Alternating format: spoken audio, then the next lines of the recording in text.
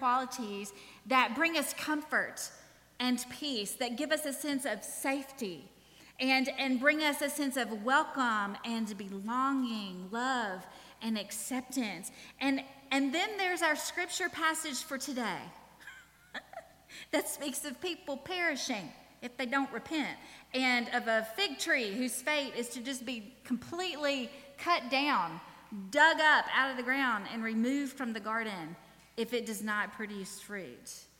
And those words in Scripture, those words of Jesus, seem harsh at first glance, but it really is exactly the type of thing that a prophet would say. And Jesus said many things like this that were difficult for his hearers to understand, that are very difficult for us to understand sometimes, things that we misunderstand many times. But a prophet speaks God's word to God's people. And we know that Jesus was the prophet. So he always spoke the truth, and he always spoke the truth in love. And so when we encounter hard to understand passages like this one from Luke 13, and listen, there are harder ones than this, aren't there? I mean, if you've read Scripture at all, you have come across some very difficult passages. But we want to keep this in mind and remember that this is who our God is. We serve a God of love. We serve a God of compassion. We serve a God who desires that everyone would come into the family, that not one person would be left out of the kingdom. And so when we encounter difficult passages and we have a hard time and we think God's mean or overly harsh, maybe we're the one misunderstanding something, and we are the ones that need to dig a little deeper into it. Now, I've said it before, and I'll say it again, that a prophetic word is always, I can't think of one that's not necessarily uncomfortable, but it's an uncomfortable word. A prophetic word calls out something in us that is not in line with God's heart. A prophetic word exposes bad theology. A prophetic word calls us to take action against the sin and rebellion that has taken root inside of us. A prophetic word tells the truth about the consequences of not taking that action. And a prophetic word bumps up and rubs against our pride and our sense of self-leadership and self-lordship. And what Jesus is speaking here in many ways is a prophetic word. Everything Jesus said was a prophetic word, I suppose, but really, he's wearing that hat of a prophet here when he speaks this way. So at first glance, this might seem harsh, but we'll see today that this is a necessary word coming from someone who loves people. It is just the sort of thing a prophet who loves people would say, because it is what they need to hear. It's what is best for them. And if they will truly listen and respond, then they will find freedom and they will find life. So, our passage this morning is Luke chapter 13, verses 1 through 9. And let's just break this down a little bit to get a better understanding, because there's some weird stuff in here. It'll probably confuse you a little bit. Verses 1 through 5 comprise the first section of it. And I don't know if you've got your own Bibles with you and you see the little heading at the top. Has anybody got their own Bible today? And you can look at the, okay. Well, my Bible, it's fine. You should bring your Bibles to church. But my Bible heading says, repent or perish. And I'm like, really, Bible translators? Was that the best title you could come up with? Because that just sort of brings us back into that kind of word. But here is the setting for verses 1 through 5. Jesus is out teaching. Large crowds surround him. And while he's in the middle of all this teaching, some people from the crowd inform him about an incident that has happened in the temple. Pilate had some people from Galilee murdered while they were offering sacrifices in the temple. Now, while there is not a lot of historical data about this incident, most scholars say that Pilate saw these people as a political threat for whatever reason, and so he had them killed. And in other words, this is a current news story. This is big stuff that has just happened right there in their temple. And so these people have run to Jesus, and they're bringing it to him because they want to know, what's the rabbi going to say about this? What does he have to say about this? And what Jesus says is so interesting. He asks a question that no one seemed to be asking, right? If you look at the passage, it doesn't seem like anyone is asking this question, except they really were.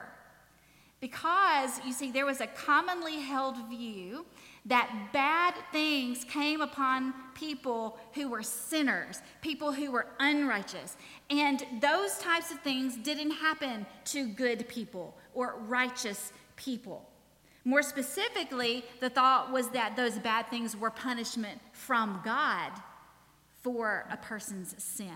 Now, I don't know if you remember our series on Job, but that was the theological position that the author of Job was refuting and just tearing down through that entire book. And this was still a commonly held theological understanding in Jesus' day.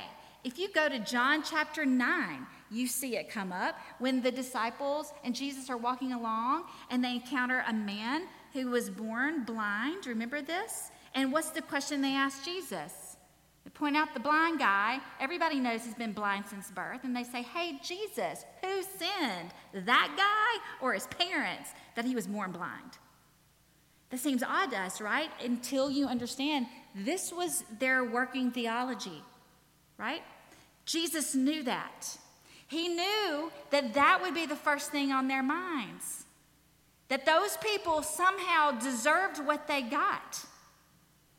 He knew that they would be concerning themselves with how they compared to those people. And so he asks in verse 2, do you think that because these Galileans suffered in this way that they were worse sinners than all other Galileans? Well, he just goes ahead and answers the questions, no. He just flat out says, that is totally wrong. That's a completely wrong way to look at things. He says, but unless you repent, you're going to perish just as they did. And then he brings up another incident that they all would have known about, they all would have heard about. At some point, there'd been a terrible accident, and the tower at Siloam had fallen down, and 18 people were killed when that tower fell down. And so he asked this, well, do you think that those 18 people that were killed when the Tower of Siloam fell, do you think they were worse offenders than all other people living in Jerusalem? Is that why they were killed? And he says, no. But unless you repent, you're going to perish like they did. So Jesus points out this commonly held theological assumption first and basically says you're asking the wrong question. That is the completely wrong angle to be approaching things from. That's just a distraction from the question you really need to be asking. You don't need to concern yourself with whether other people are sinners and how you measure up to them. Oh, surely that happened to them because they were awful, and I'm not awful, am I? God's probably mad at them. God's not mad at me, is he? Something like that wouldn't happen to me, would it? Like that takes you, that kind of thinking, that mindset, that theology takes you in all the wrong directions.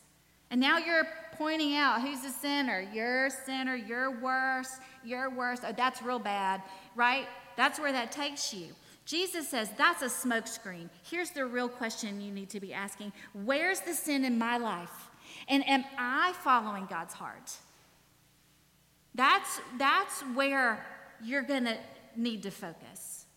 And wherever you find that your heart is not in line with God's heart, wherever you find that there is sin in your life, Jesus says, repent, turn away from those attitudes, those behaviors, those mindsets that cause you to miss the mark. That is what the word sin literally means. We are so allergic to the word sin because it's been weaponized and we've used it in these negative ways I've just been talking about. Sin means you're missing the mark. Are we missing the mark? Are you missing the mark? I'm missing the mark. I know I am. I miss the mark in so many ways. And what does Jesus call? You know what? You got to acknowledge that and turn away from that. Repent of it. Turn your face, turn your heart towards God. Put your own house in order. Don't be worried about somebody else's house. Put your own house in order, otherwise you'll perish. And Jesus he's talking about a spiritual type of perishing, isn't he? He doesn't mean unless you repent, a tower's going to fall on your head and kill you. Unless you repent, Pilate's probably going to come on and kill you while you're in the temple. He's not saying that. He's talking on a deeper spiritual level about true life and spiritual life. Y'all get that, right? That's why it's hard to understand sometimes. Now, that's very direct, though, isn't it, what Jesus is saying? But he doesn't leave it with that. He fills out the picture a little bit for them by telling them a parable about a man who had a fig tree planted in his vineyard, and this fig tree wasn't producing fruit. And so the man tells the gardener about this fig tree, and he's frustrated, just like Leslie has told us this morning. And he's been looking for 3 years for fruit from this tree, and it's not been producing fruit. And so he tells the gardener, you know what? You just cut that thing down. It's wasting the soil. I'm sick of this. And the gardener says, you know what?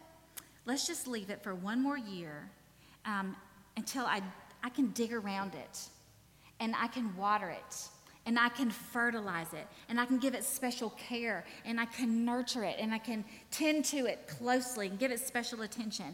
And then let's see if it produces fruit. And if it doesn't, you know what, then after that, then you can go ahead and cut it down. So what's that parable about? It's not a parable about punishment. It's a parable about patience, isn't it? It's a parable about God's patience, specifically about God's desire that everyone would be given everything they need to turn toward him, to do that repenting work that he has just been talking about, that they need to do. It's a portrait of care and concern that the gardener, the one given the authority to cut that thing down, would say instead, no, let me have the opportunity to give this tree the special care that it needs. Let me take a year to do that and give it the best possible opportunity to produce the fruit that it was created to produce. God is that gardener. Jesus is that gardener. He's there. He's in the vineyard with them. He's nurturing them. He's watering. He's putting fertilizer down. He is doing everything he can to give them the best opportunity to repent and turn their faces and their lives back towards the Lord. And we know what they don't know at this point in the gospel story, that he will go all the way to the cross to make that possible. That he will show extravagant grace and mercy and special care so that we would turn and not be left out of the kingdom. So it's a parable about patience and mercy and grace, but it's also a parable about urgency. Time will run out. Why? Because God's going to get fed up and he's going to lose it and he's just going to destroy everybody that's not getting their act together? No. We don't see God losing his temper like that, losing it. It is because God is on a mission to redeem his broken world and rid it of every form of evil. Heaven and earth will once again be brought together, and there will be no evil when that happens. God will do this. The time is coming. In fact, it's drawing near, Jesus says. It's really close. And so repent now and embrace the kingdom of heaven that has come to you and live your most fulfilling life. Bear fruit. Produce the good fruit that God has asked you to produce with your life. That is a burden-free life. That's you in your sweet spot, living your best life. So that's the passage. That's the passage for this morning. A call to repent. But to repent, we first have to have knowledge of the sin, right? We've got to acknowledge how we're missing the mark. And if there's one thing we're all really good at, it's failing to take an honest look at ourselves and our sin individually and corporately as a body. You know, it is so much easier to point out the flaws and the failings in other people and in other faith communities than to acknowledge the sin that is our own, isn't it?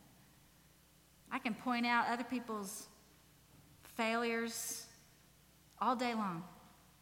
It's hard to look at yourself with that same kind of awareness, but we can get better at this through the spiritual practice of attentiveness. Did you know attentiveness is a spiritual practice? Something Jesus said often as he taught was, "Let anyone with ears listen." Y'all read that before? Does that sound familiar? Do you have ears? He would say. Listen. Pay attention. Be attentive to the word of God. Listen carefully. Listen carefully to the sermons that you come to church to hear. Read and study Scripture. Seek to integrate the teachings of Jesus with your own personal story and your shared humanity. You know, your shared history with all of humanity. When we're attentive, we become aware. Then, having heard and received the truth of Scripture, being attentive to that, we can admit, gosh, I'm a part of the problem. I'm a part of the problem. I've missed the mark in some way. I've got some sin in me that needs rooting out. And when we're aware of how we're missing the mark, individually and corporately, the proper response then is what? What do you think? Confession.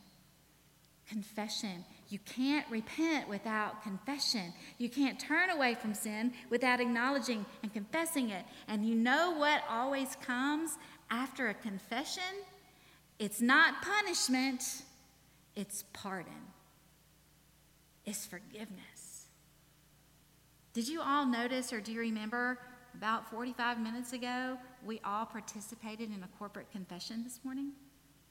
This is good for us. This is good for us, especially if we listen and we're attentive to the words that we're saying and not just reading stuff off the screen because the pastor said we're supposed to do that. Check. I checked off my confession box at church. You know, if we lean into that and we consider what it means and how does that apply to me, it's healing. Communal confession can be a powerful thing if we'll lean in, be attentive, and be willing to search our own hearts in the presence of the Holy Spirit and acknowledge our sin. Brian McLaurin tells a story about how a practice of communal confession helped an individual in his church find his own need for confession and pardon. And he has written it so well. I'm going to read this to you. It is so powerful. He says this: "The power of communal confession came home to me a few years ago when a man began attending the church where I was pastor.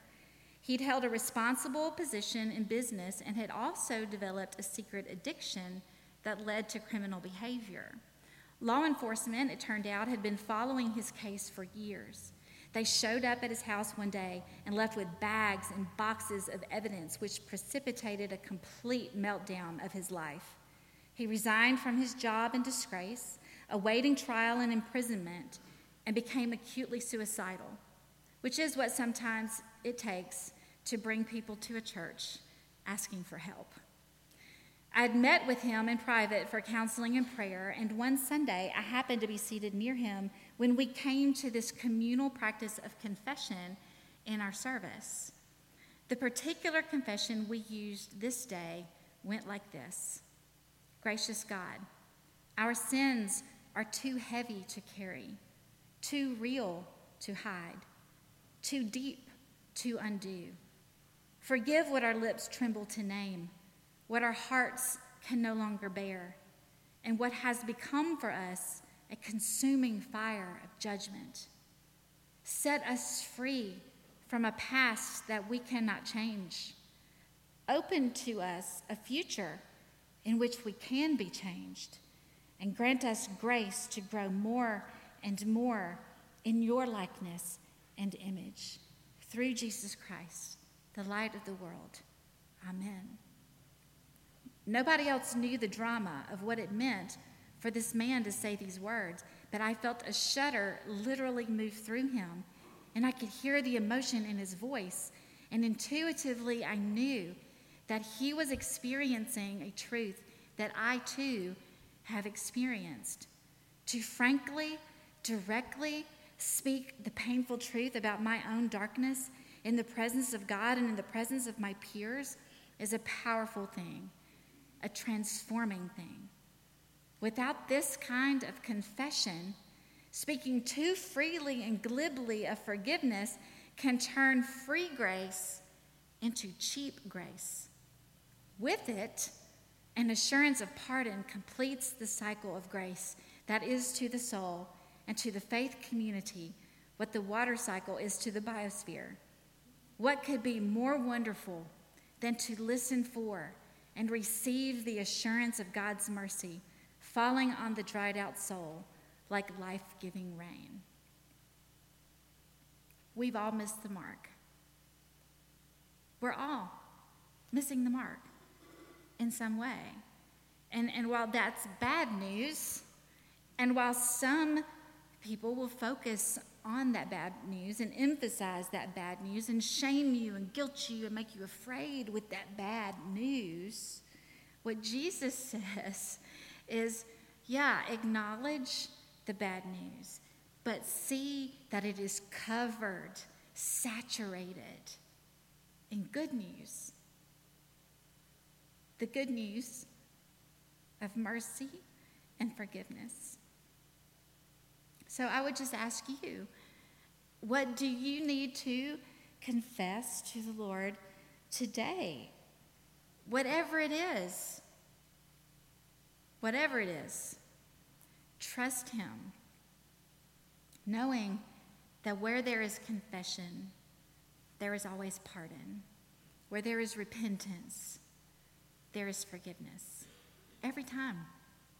Every time. Your situation, your sin, your missing of the mark is not the one thing that God's going to say, oh, except that. I forgot to mention that one.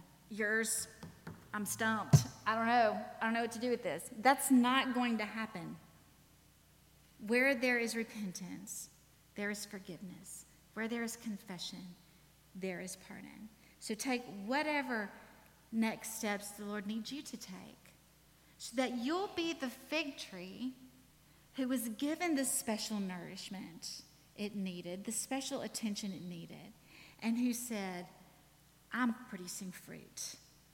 I'm done with this fruitless life. I'm going to be exactly who I was created to be. Amen? Amen. Let's pray together. Lord God, we are surrounded by bad news. And Lord, I'm convicted today of how we have this tendency to turn bad news into worse news and to make you hostile and angry and our enemy. And Lord, you are far from that. You are love and grace and compassion. You speak the truth that we need to hear, but you speak it with love and compassion because you want what is best for us. Help us lean into that, Lord, and to trust you completely with all of our sin. In Jesus' name we pray. Amen.